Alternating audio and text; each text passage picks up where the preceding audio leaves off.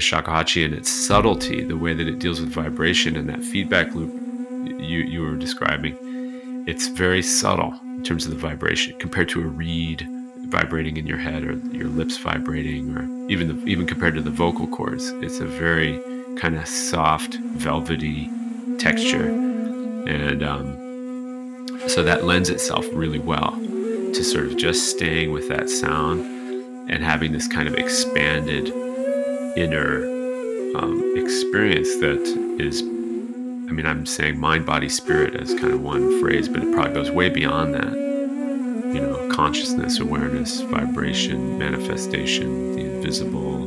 Welcome back to the Sounds of Sand podcast presented by Science and Non-Duality. My name is Michael Riley. And today I'm in conversation with Cornelius Boots. And Cornelius is a wood-winding pioneer, composer, root philosopher, nanotheist, and elemental nature lover. Cornelius performed on shakuhachi flute back at a Science and Non-Duality conference several years ago, and we're excited to reconnect with him and go deeper into his work. And we'll listen to some of his music in between our conversation, and there'll be a full-length piece of music to close out today's episode. Today was a fascinating conversation, and we'll discuss his path with the shakuhachi flute and some of its cultural and spiritual significance, especially in the context of Zen Buddhism and Taoism, as well as Rosicrucian alchemy, and how this applies to Cornelius's expansive worldview of music, sound, breath, and vibration. All today on the Sounds of Sand podcast presented by Science and Non-Duality. Welcome to Science and Non-Duality. What is non-duality? The universal forces. It's the collective consciousness. Being aware. Trauma is not the external event that happens. Trauma is the impact of that event, which is the disconnection from ourselves. That matter is energy, energy is matter. That's what EMC squared is about. There's a language without nouns. There is a language without subjugation. There's a language without objectifying. But if it's recorded, then there is a collapse. But if it's not, then it's the infinite potentiality. All right, so I'm here with Cornelius Boots. Cornelius, thanks for being on Sounds of Sand podcast. Hey, this is already fun. Thanks for having me. So to kind of orient the listeners, I was wondering if I could ask you about kind of your path and how you got into shakuhachi flute playing, and yeah, just what led you here today. Yeah, it's a long journey, we could say, but the short version is kind of like I started the clarinet in 4th grade, and there was a kind of a awareness spike that happened really, really, really early that had to do with the sense of the vibration of the reed in the tone production, like in my head. And so at that kind of young age, so that's the best way to describe it. It was a kind of an illumination moment. I could say reverse engineering in terms of like, oh, that's cool, or doesn't that feel cool to play? It wasn't just the sound. My parents aren't musicians, but they're fans, and so we grew up with a lot of music. Good range of music up until that point, up until the early 80s. And so I knew the clarinet sounded good already. That's why I picked it. But the sense perception, the vibration in the head, teeth, and the reed itself, the wood element, was really appealing. And then it was just a really engaging embodiment practice. None of this I really realized at the time. I just was like into it and pursuing it. But reverse engineering it, it's kind of like I'm just still doing that, and shakuhachi came along just through a recording and then through a series of, networks where I was able to find a teacher, highly qualified teacher who didn't live too far from where I was in Chicago at the time, 2001. So I had already finished music school, was like a pretty, basically overly trained, underpaid professional woodwinder in Chicago, focusing on my rock band. And had already been through playing a lot of jazz, big band jazz, small group, experimental music, classical. I've been in a professional orchestra on bass clarinet, and at some point started composing in the middle of all that.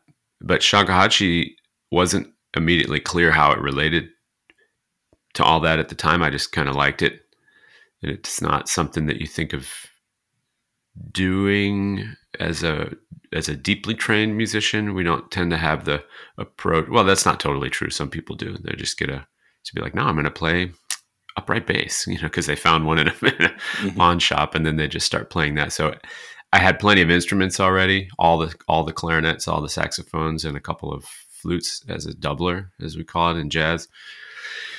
So it's not like I was looking to add something, but there was a sense of shakuhachi offering these other qualities that I guess we could say were just latent in the woodwinds that we're familiar with.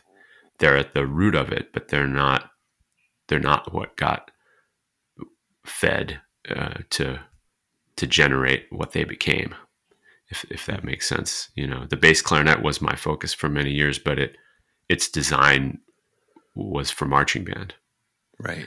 Yep. Whereas shakuhachi clearly had an intention behind it that was more, not just implicitly, but overtly from Zen Buddhism, which I had been interested in and reading bits and pieces here and there. And the first great book I happened to randomly get on Zen was really about I call it a high mode compare contrast between the basics of the Buddha's teaching and the basics of Jesus Christ's teachings.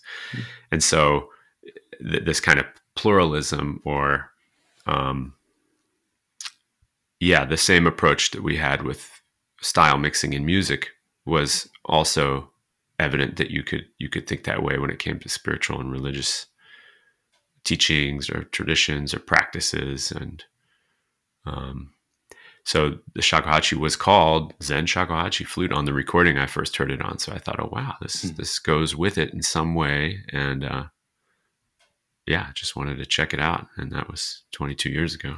And so when you're describing the maybe to paraphrase, the essentialness of the shakuhachi, how it's well, actually, to describe for listeners, so we'll be playing some of your music throughout the episode, but can you describe the shakuhachi for people that haven't seen it? Yeah, so it is, like, technically we would say it's a vertically held, end blown flute. So essentially that just means it's a tube that you hold vertically and you put up to your face, and you have to form a proper embouchure. So this is the key piece that's kind of missing in the lay people's knowledge, how flutes actually work. Even if you look up incredible images of Krishna playing the flute, a lot of them will be like, you don't play a flute like that. You just put your mouth over part of it and then blow into it like it's a whistle. So embouchure based woodwinds require a lot more on the part of the player for tone production. So shakuhachi is like really far to the side of not being a push button instrument, let's just say. You have to really adapt to it. So sometimes I just describe it as, if people know what a clarinet is, if you take the mouthpiece off the clarinet, take all the keys off the clarinet, and plug up all the holes except for 5 finger holes, that's what we're dealing with. It's not that different than that, apart from maybe sanding down the where it goes on your chin in order to make it a little less of a sharp edge. Right. It's different wood though, right?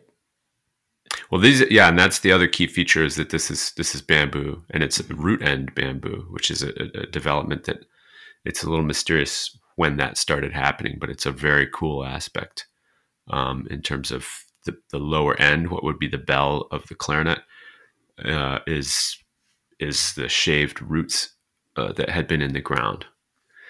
So it's pretty fun to both just sort of stare at that and be in amazement at that physical part, nature constructed aspect.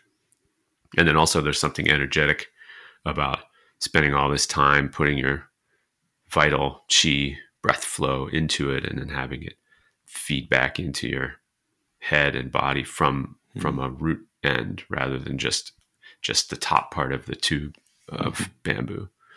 So yeah, the bamboo aspect for me is a big aspect to the extent that I'm in a subcategory of shakuhachi player where I play what's called ji-nashi, which means without ji, which is a paste or lacquer that's put in the bore in a variety of amounts for either weatherproofing or actual tuning.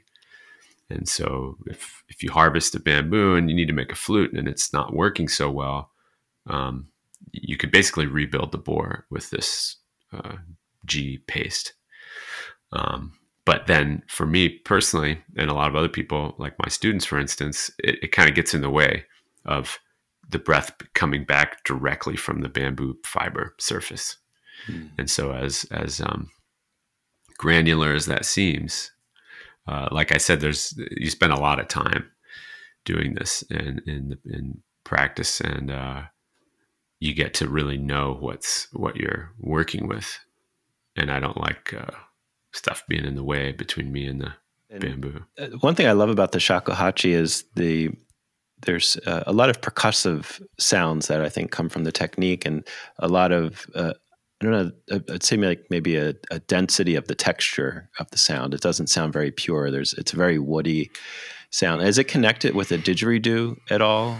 Like, what is the overlap there, maybe in the history? Yeah, I mean, that's a somewhat of a common question, especially since we hold it vertically, and the design. So on the one hand, on a design level, they're like very similar almost. But then on a sort of tone production and performing level, they're complete opposites. Like you couldn't get more opposite if you look at from a certain parameter. Because for one thing, the Didge has no finger holes, right? So it's a single fundamental based tube, whereas our tube has a couple, not as many as normal, or more standard flutes. Yeah, normal is not something I normally say, but so more common, let's say, flutes are going to have 6 or 7 finger holes to get your diatonic scales. We have 5 finger holes, and one is redundant, so only 4 pitch changing finger holes. So that means, okay, where are the other 8 notes of the chromatic scale going to come from? But that's a sort of a separate question. It's already got finger holes, so it's designed essentially to do melodic stuff as well as you could do drones.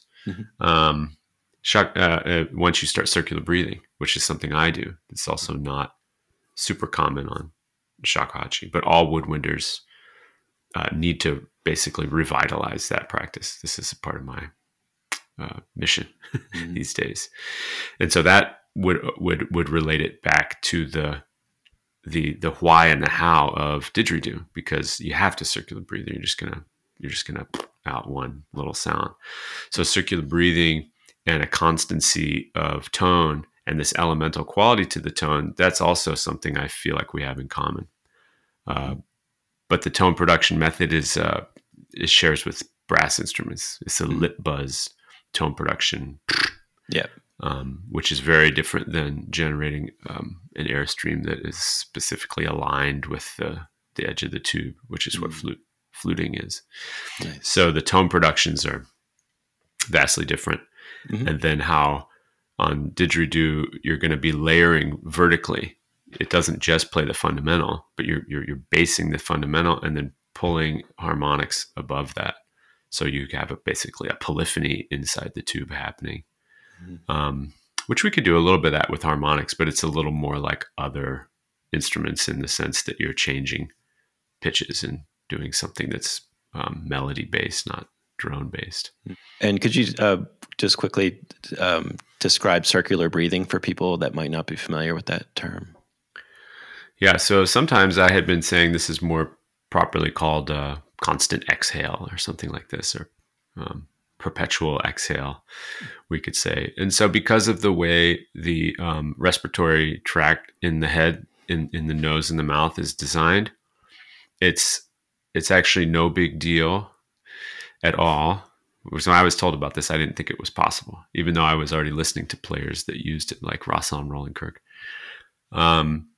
It's no big deal to continue to exhale in a brief kind of way that's not a true exhale as you breathe in through the nose. In other words, exhale is how we produce our sound. And if you have, note number 1 and then breathe in note number 2, that's called phrasing. And so that's become the way that all wind instruments are perceived as their primary modality, phrased breathing.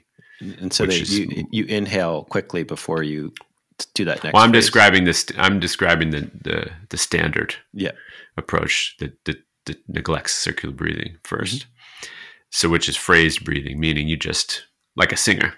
Mm-hmm. So, a lot of melodic understanding is based on either birds or singers, and they're using their breath to create the melody, and then breathing in before the next part of it. With circular breathing, you can connect those two exhales with a little puff as you breathe in through the nose. So you don't need to have a break in the sound production. So you mm-hmm. exhale and then a little, it's kind of a staple or a suture. I sometimes describe it. There's like a false exhale as you breathe in at the same time.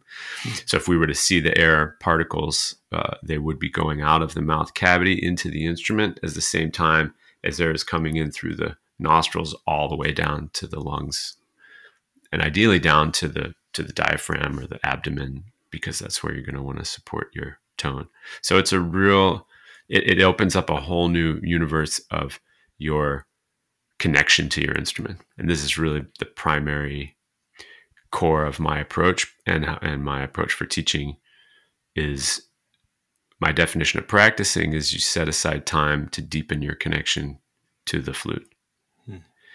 Or to the instrument, fill in the blank, or to the bamboo, if you're like me, interested that that's what it's made of also. And this circular breathing aspect has a real, it just opens up a whole new vista mm-hmm. of embodied sound producing connectivity. And then on a musical level, it opens up the possibility of doing other things that I do quite a bit of, drones and bass lines and patterns that are not in the mind of the melodic player. And the reason I get a little evangelical about it, so to speak, is because I can hear the limitations of players around me. I can hear their breathing isn't quite as full and deep as it could be. They don't, their tone, their ability to create their own sound with their connection to their instrument is slightly limited in many cases by the fact that this practice has been reduced in the mainstream of wind instruments, whereas I speculate it was done at least 50% of the time in the early days of woodwinding, which were 20, 30,000 years ago. And so that links us back to the idea that with didgeridoo we can get a little bit more validation that is something that's embedded in that practice, which is also very old.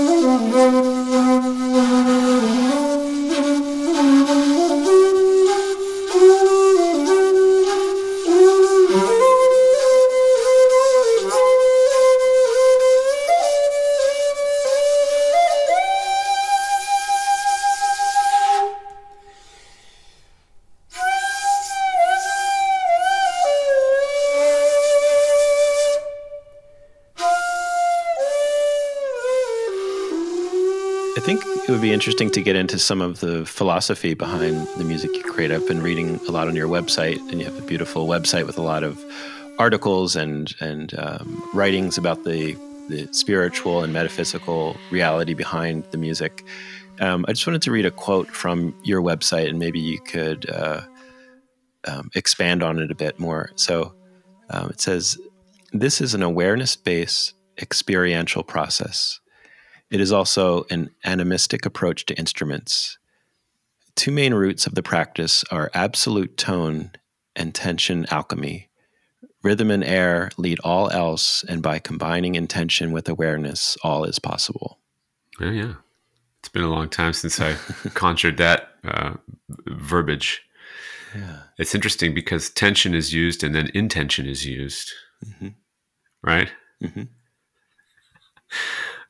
Which is a little confusing to me now. Hearing it, I might want to edit that, but it does synopsize. I mean, all that can take months or years to unpack with personal practice, but it does set the bar in a different place than where, as I say, mainstream training for wind instruments sits right now. Right now, you basically work on your tone in order to have an on switch to play a bunch of repertoire. So your tone is in service to the structures or context of that repertoire, whether it be the marching band or the symphony orchestra, the opera pit orchestra, the jazz rhythm section, or horn playing, etc. Whereas this practice involves all of this more holistic body, mind, spirit. So I think that what you read there is like an attempt to begin to unpack the way in which it's a body, mind, spirit practice. Meaning it's gonna change you as you work with it, which is a common misunderstanding that anyone that shows up to do lessons that wants to add it to themselves but still be the same person, it doesn't it doesn't work. It ends up not working out. However, it is a gradual change, I mean, compared to some of these other techniques and practices and consciousness expanding things. A lot of things that were touched on really intelligently and deeply in the 2015 SAN conference that I went to. There's a lot of things for people to select to engage for their own evolution and transformation or healing or just expansion, understanding that we're not really being told a lot of what's been possible for the human mind, body, and spirit. And so instrumental study is kind of like that too. It's viewed as a kind of a, well, I don't want to say what it might be viewed as, but what it could be is like what you just read there.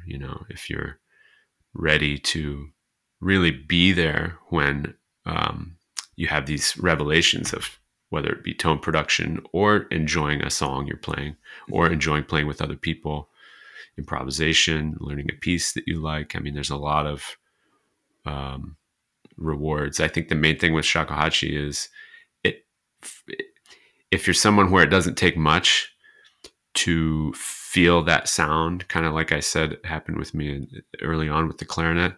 If you're like exactly how you described it, a textured kind of woody tone, a timbre that's not really on offer from anything else. If you're playing that yourself, that's the best. So we want people who are listeners and fans, but primarily I'm operating from this back behind this side of the flute and understanding that that's when all that verbiage there lands. That's when it makes sense. I mean, I hope people listening understand that that's going on, but it would be a little bit like not learning meditation with someone, but just going to an event where you watch someone else meditate. Does that help you or not? I don't know. Yeah, like what you're describing as a musician, I guess, is this this sort of sacred spiritual aspect of tone creation, of being. We did an episode with Michael Harrison, who's a Hazrat Inayat Khan scholar, and he talked a lot about this sacred sound practice and how these breath and energy of sound creation, but also as a listener, the alchemic process of listening to music, how that can be a deeply and profoundly spiritual practice. Yeah, I think that could definitely be going on. Alchemy is a great thing, just like dragons, in that they appear really strongly in the East and in the West. Mm-hmm. So either there's a deeper common root, or it's something that was just going to be part of people's wisdom teachings and sort of experiments. But the Rosicrucian steps of alchemy are the ones that I am familiar with and return to a lot. And so that's what I was referring to there, saying tension alchemy, because even if you were playing, a single drum, like a taiko drum or a drum set or an upright bass or a trombone, any instrument you're engaging with, in the depth of it, where you go essentially from being beginner to intermediate to advanced, the ability to dissolve and then consolidate tension only where it's needed, only where it's going to essentially convert into sound and tone and vibration. And of course, there is a vertical component there. There's a sacred aspect, like you were just saying. But this physical ability part and music itself is very horizontal. And so that's a lot of what we're doing on shakuhachi, is sort of subverting the horizontality, because our Zen pieces are pulse free. But as soon as you have rhythm and pulse, you're horizontal and going through the passage of time, but the tone production part is vertical. And so bringing those together requires these kinds of what I call their tension alchemy. I often use Bruce Lee as an example, because you can find photos of him, for instance, where if you were to cover from the neck down, it looks like he's having like his senior high school photo taken or something. And then if from the neck down, he's like completely flexed and like, ripped. And you're just like, wow.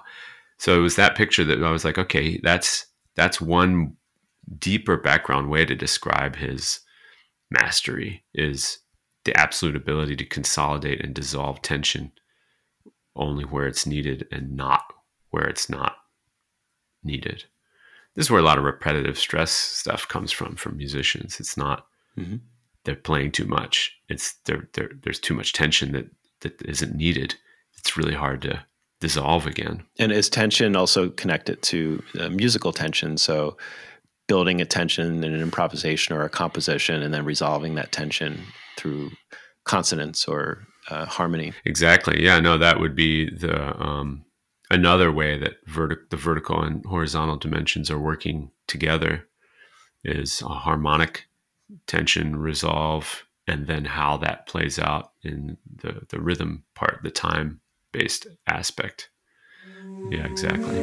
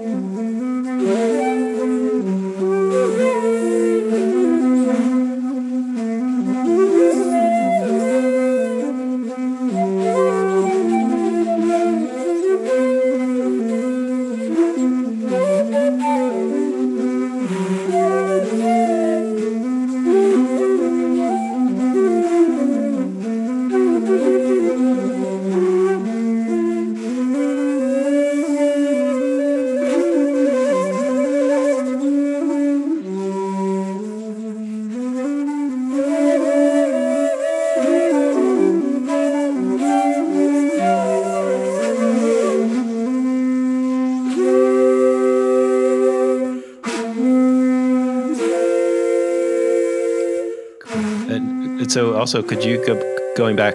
Could you describe a bit the Rosicrucian alchemy? How that is woven into what you do? Well, I don't pay attention to it a lot, frankly. I mean, I want to start introducing it more in the midst of some of the other things that I commonly teach, either whether in master classes or in the sort of the deeper practice with my regular students. But I believe that these 7 steps could be mapped onto almost anything, like your relationship to your a friend or your significant other, your relationship to your dog, your relationship to current events or changing your diet, and then certainly these other things like we're talking about skill based holistic practices, even if it's just zazen, everything from zazen to surfing and rock climbing and kayaking. I'm often relating what we're doing with shakuhachi more to either the meditative arts or the meditative side of martial arts like tai chi and qigong, or to like outdoor sports, which a lot of my students have come from that world. And so I've developed this kind of theory that people who've done, rock climbing and surfing, kayaking, etc., get it. They understand what we're up to with shakuhachi sooner than a lot of musicians. And then on the other side, same with martial arts or yoga, especially instructors or people who've really been doing it for a long time. If they can understand that what we're doing is a little more like that, then they kind of enter in at a higher level. But and also you can map it onto society. Like a lot of what we're dealing with, the struggles are being mid-process. So somebody that I have a hard time not getting excited about anything they say, to put it that way, is Charles Eisenstein. And of course, one of his models is that we need to move out of the story of separation, and the story of interbeing is what a lot of us are intuiting is where we need to be or move into. And that actually so happens to, I didn't hear that until maybe just a couple, 2 years ago or so, but that happened to correspond with my assessment that we're just at the 3rd step of this Rosicrucian alchemy process, which is the separatio. So the first 2 steps are a little obscure. The first one is calcination, which is kind of a firing of everything and a kind of a heating up. And then after that, you have dissolution. So you have a lot of the pieces falling away in the dissolution. So those 2 can be a little tricky to say, okay, well, how do I think of calcination? One way to think of calcination, I guess, is just awareness. There's a fire to awareness. There's an illumination or a light quality. So something is no longer completely hidden if you can bring awareness to it. And then things kind of start to dissolve, which lead right into some parts of it, and some parts remain, which lead right into the separatio.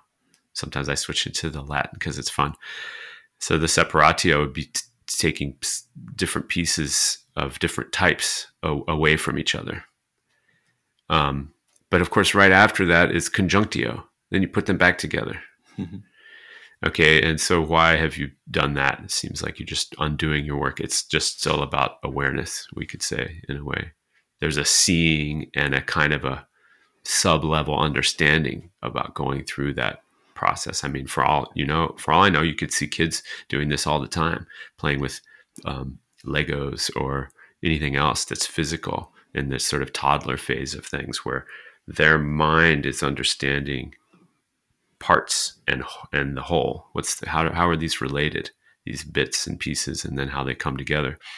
Then the 5th step is where the magic happens. That's fermentation, and it's literally magic. So that's why there's some things that might not seem like they're going to save the world, but I'm a little excited that they're going on, like small craft brew kind of operations and this kind of thing that are old practices that have come back a little bit in recent days. And just anything that's kind of small and really trying to put value and qualitative awareness on the process of production. So fermentation is kind of the black box there, where we can't get too analytical about what goes on. It's the magic. And then after that, you have distillation.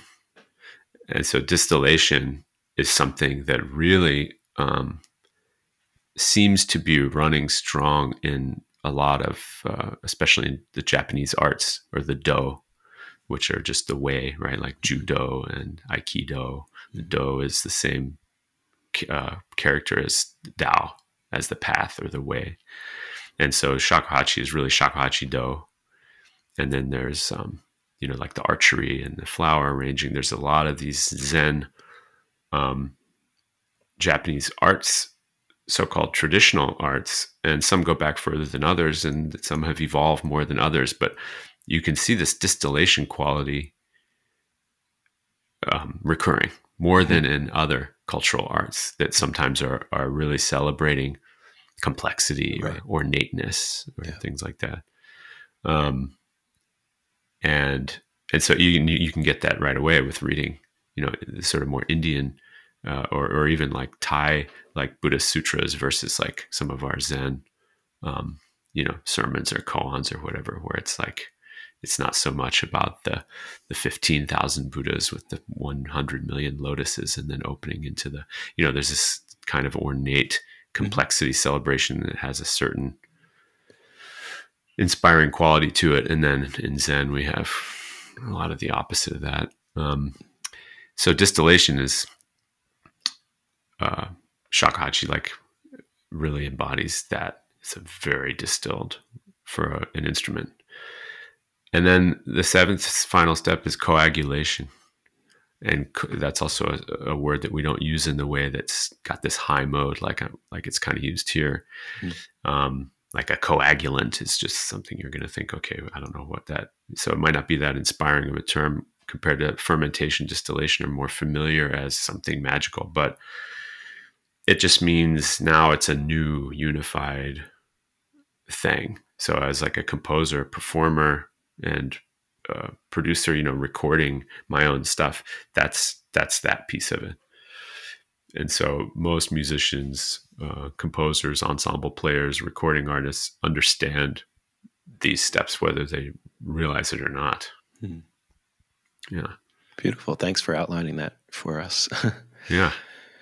And it's interesting too to use this word alchemy, because of, I was saying before we started recording, I live near this community, and it's based around the alchemy school of healing arts, which is based on breath work, and it's using breath work as a tool for transformation.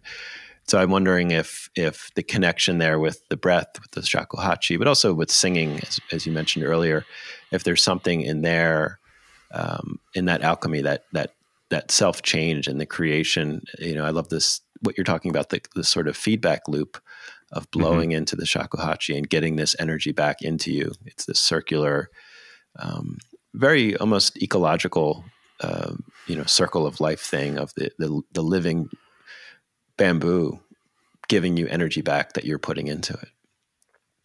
That's right. Yeah, exactly. And so breath is itself a pretty distilled representation, actual representation, or an analogy, to a lot of these other processes.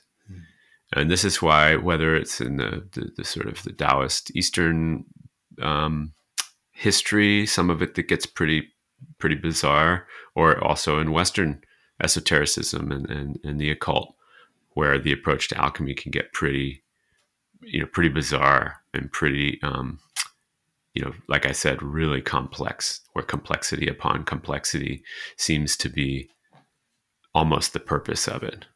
And I spent a lot of time looking into occult philosophy and the Western esoteric traditions, and they offer a lot, but I end up wanting to sort of plant myself back with the Taoists and the early Zen, Chan Buddhist thinkers of China, because that's where you find things like suchness, or just this.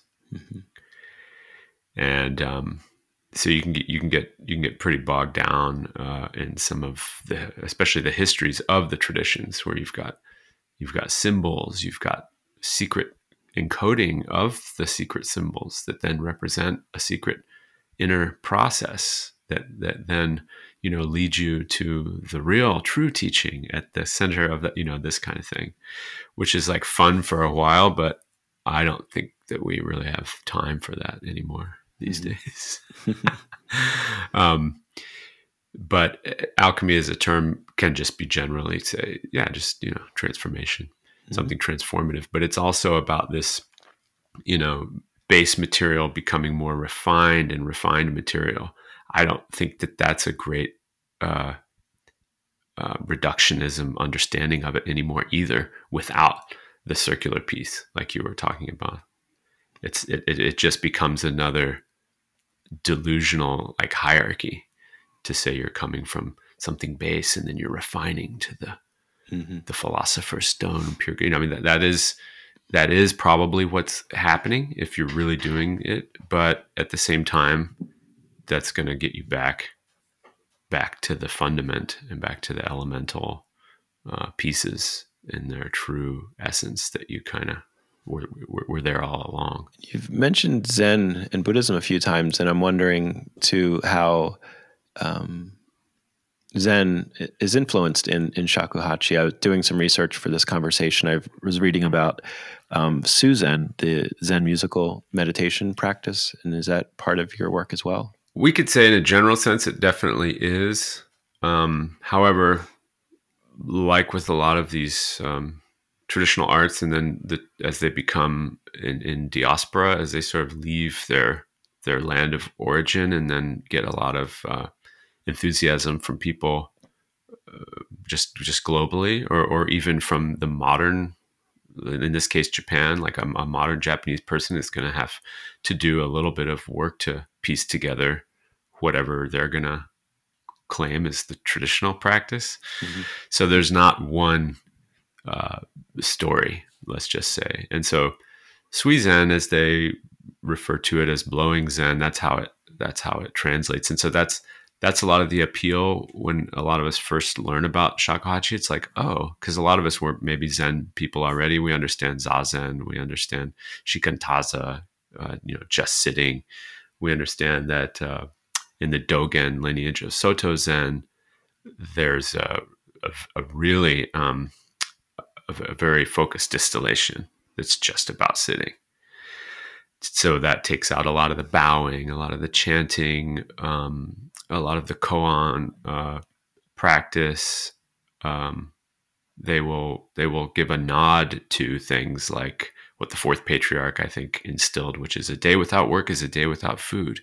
And so this idea of the monastic life where you're practicing Zen just as much when you're planting and harvesting your vegetables and cleaning your dishes and this kind of thing.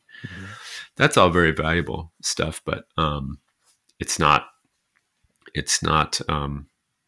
all inclusive of what historical practice could have been. We don't necessarily have accurate documents of what were people practicing. So in the sort of ologist circles, and then in the enthusiast circles of shakuhachi that take up what the ologists tell everybody, some of this stuff is highly contentious, let's just say. And by ologists, you mean like ethnomusicologists? Precisely. Yeah. Where I just use that as a general suffix because I appreciate what they might come up with and what they offer, but I really, really resent the idea that they could put that as a ceiling of what a practitioner can think is going on. It's just a kind of a violation. There would be no ology. There would be no to study something without the people who actually do the thing. Yeah. And in some cases, they're the same people, but they can be two very conflicting modes of thought because one is analytical and removed, and in the head, it's not embodied. Like I'm not sure that in a PhD ethnomusicology program, they have a course about how you breathe while you're doing your research. but you can be sure they have a whole semester on how to write a bibliography. So these are the people that are getting a stronger voice these days in the shakuhachi. And so some aspects that might be an actual oral tradition. So in effect, what is their relationship to the oral tradition versus things you can find documentation for? That's not clear to me. And I'm not sure that I have the time to kind of negotiate that. So that's one little complexity there, is if you get into it and you say, oh, I want to do, blowing Zen meditation with the shakuhachi. And then 10 years down the line, after you and your teacher have been working on that, somebody comes along on the internet and says that's all fake. That's all a lie. There never were monks playing the flute and all this kind of thing.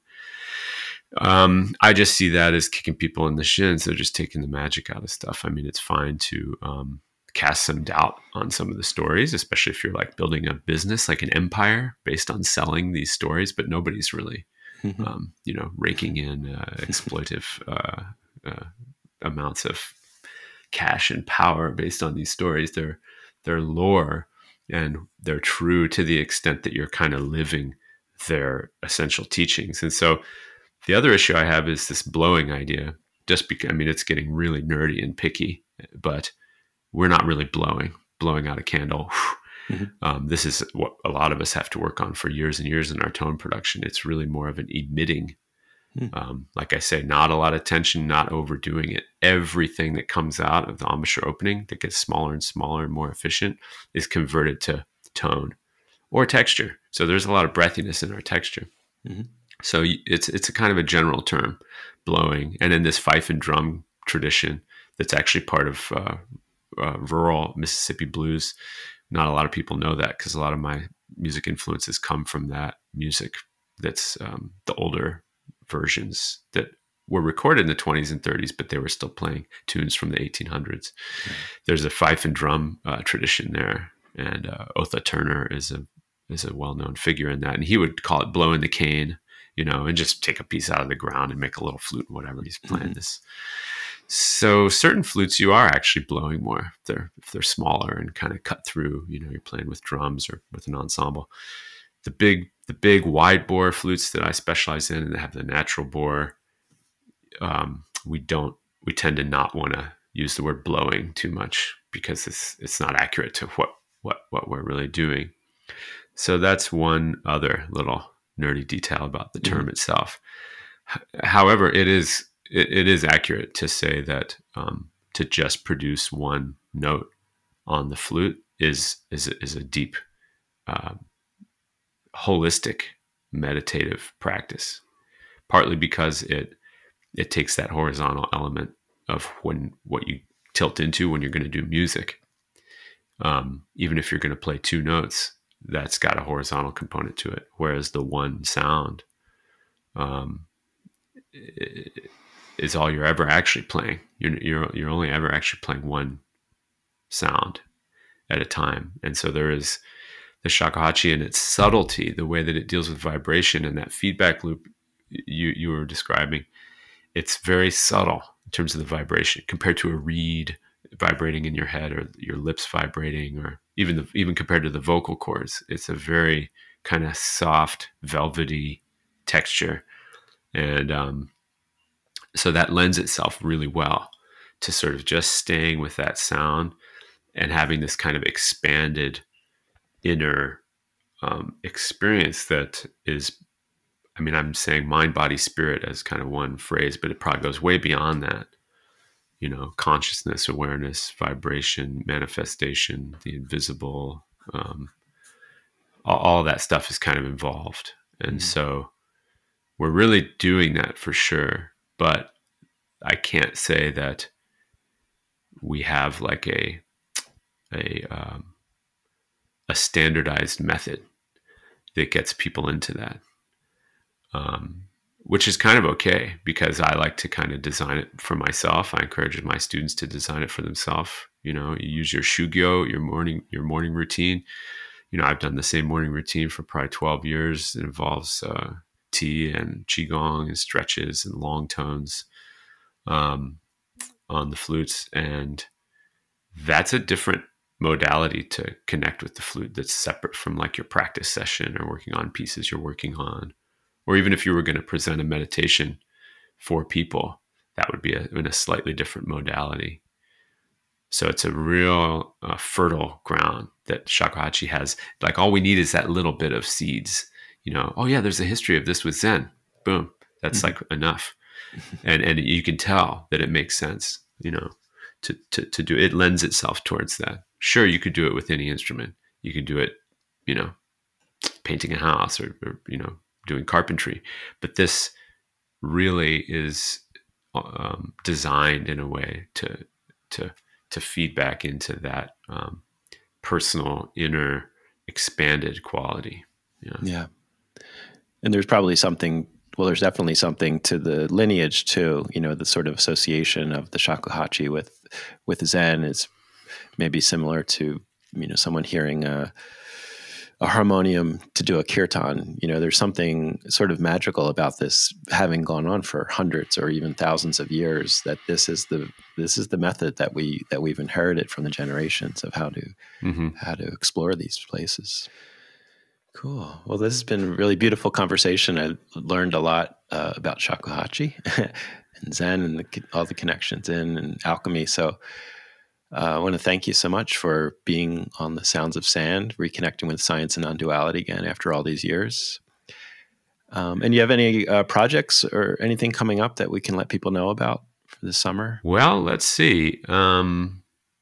There will be probably a new ensemble recording. In 2019, I had made a new kind of evolution in what I was doing by writing for Taimu shakuhachi. Taimu's sort of a brand name of the wide bore, lower pitched flutes that Ken Lacoste in San Francisco would make, a Mujitsu shakuhachi, the shirt I'm wearing. Mm-hmm.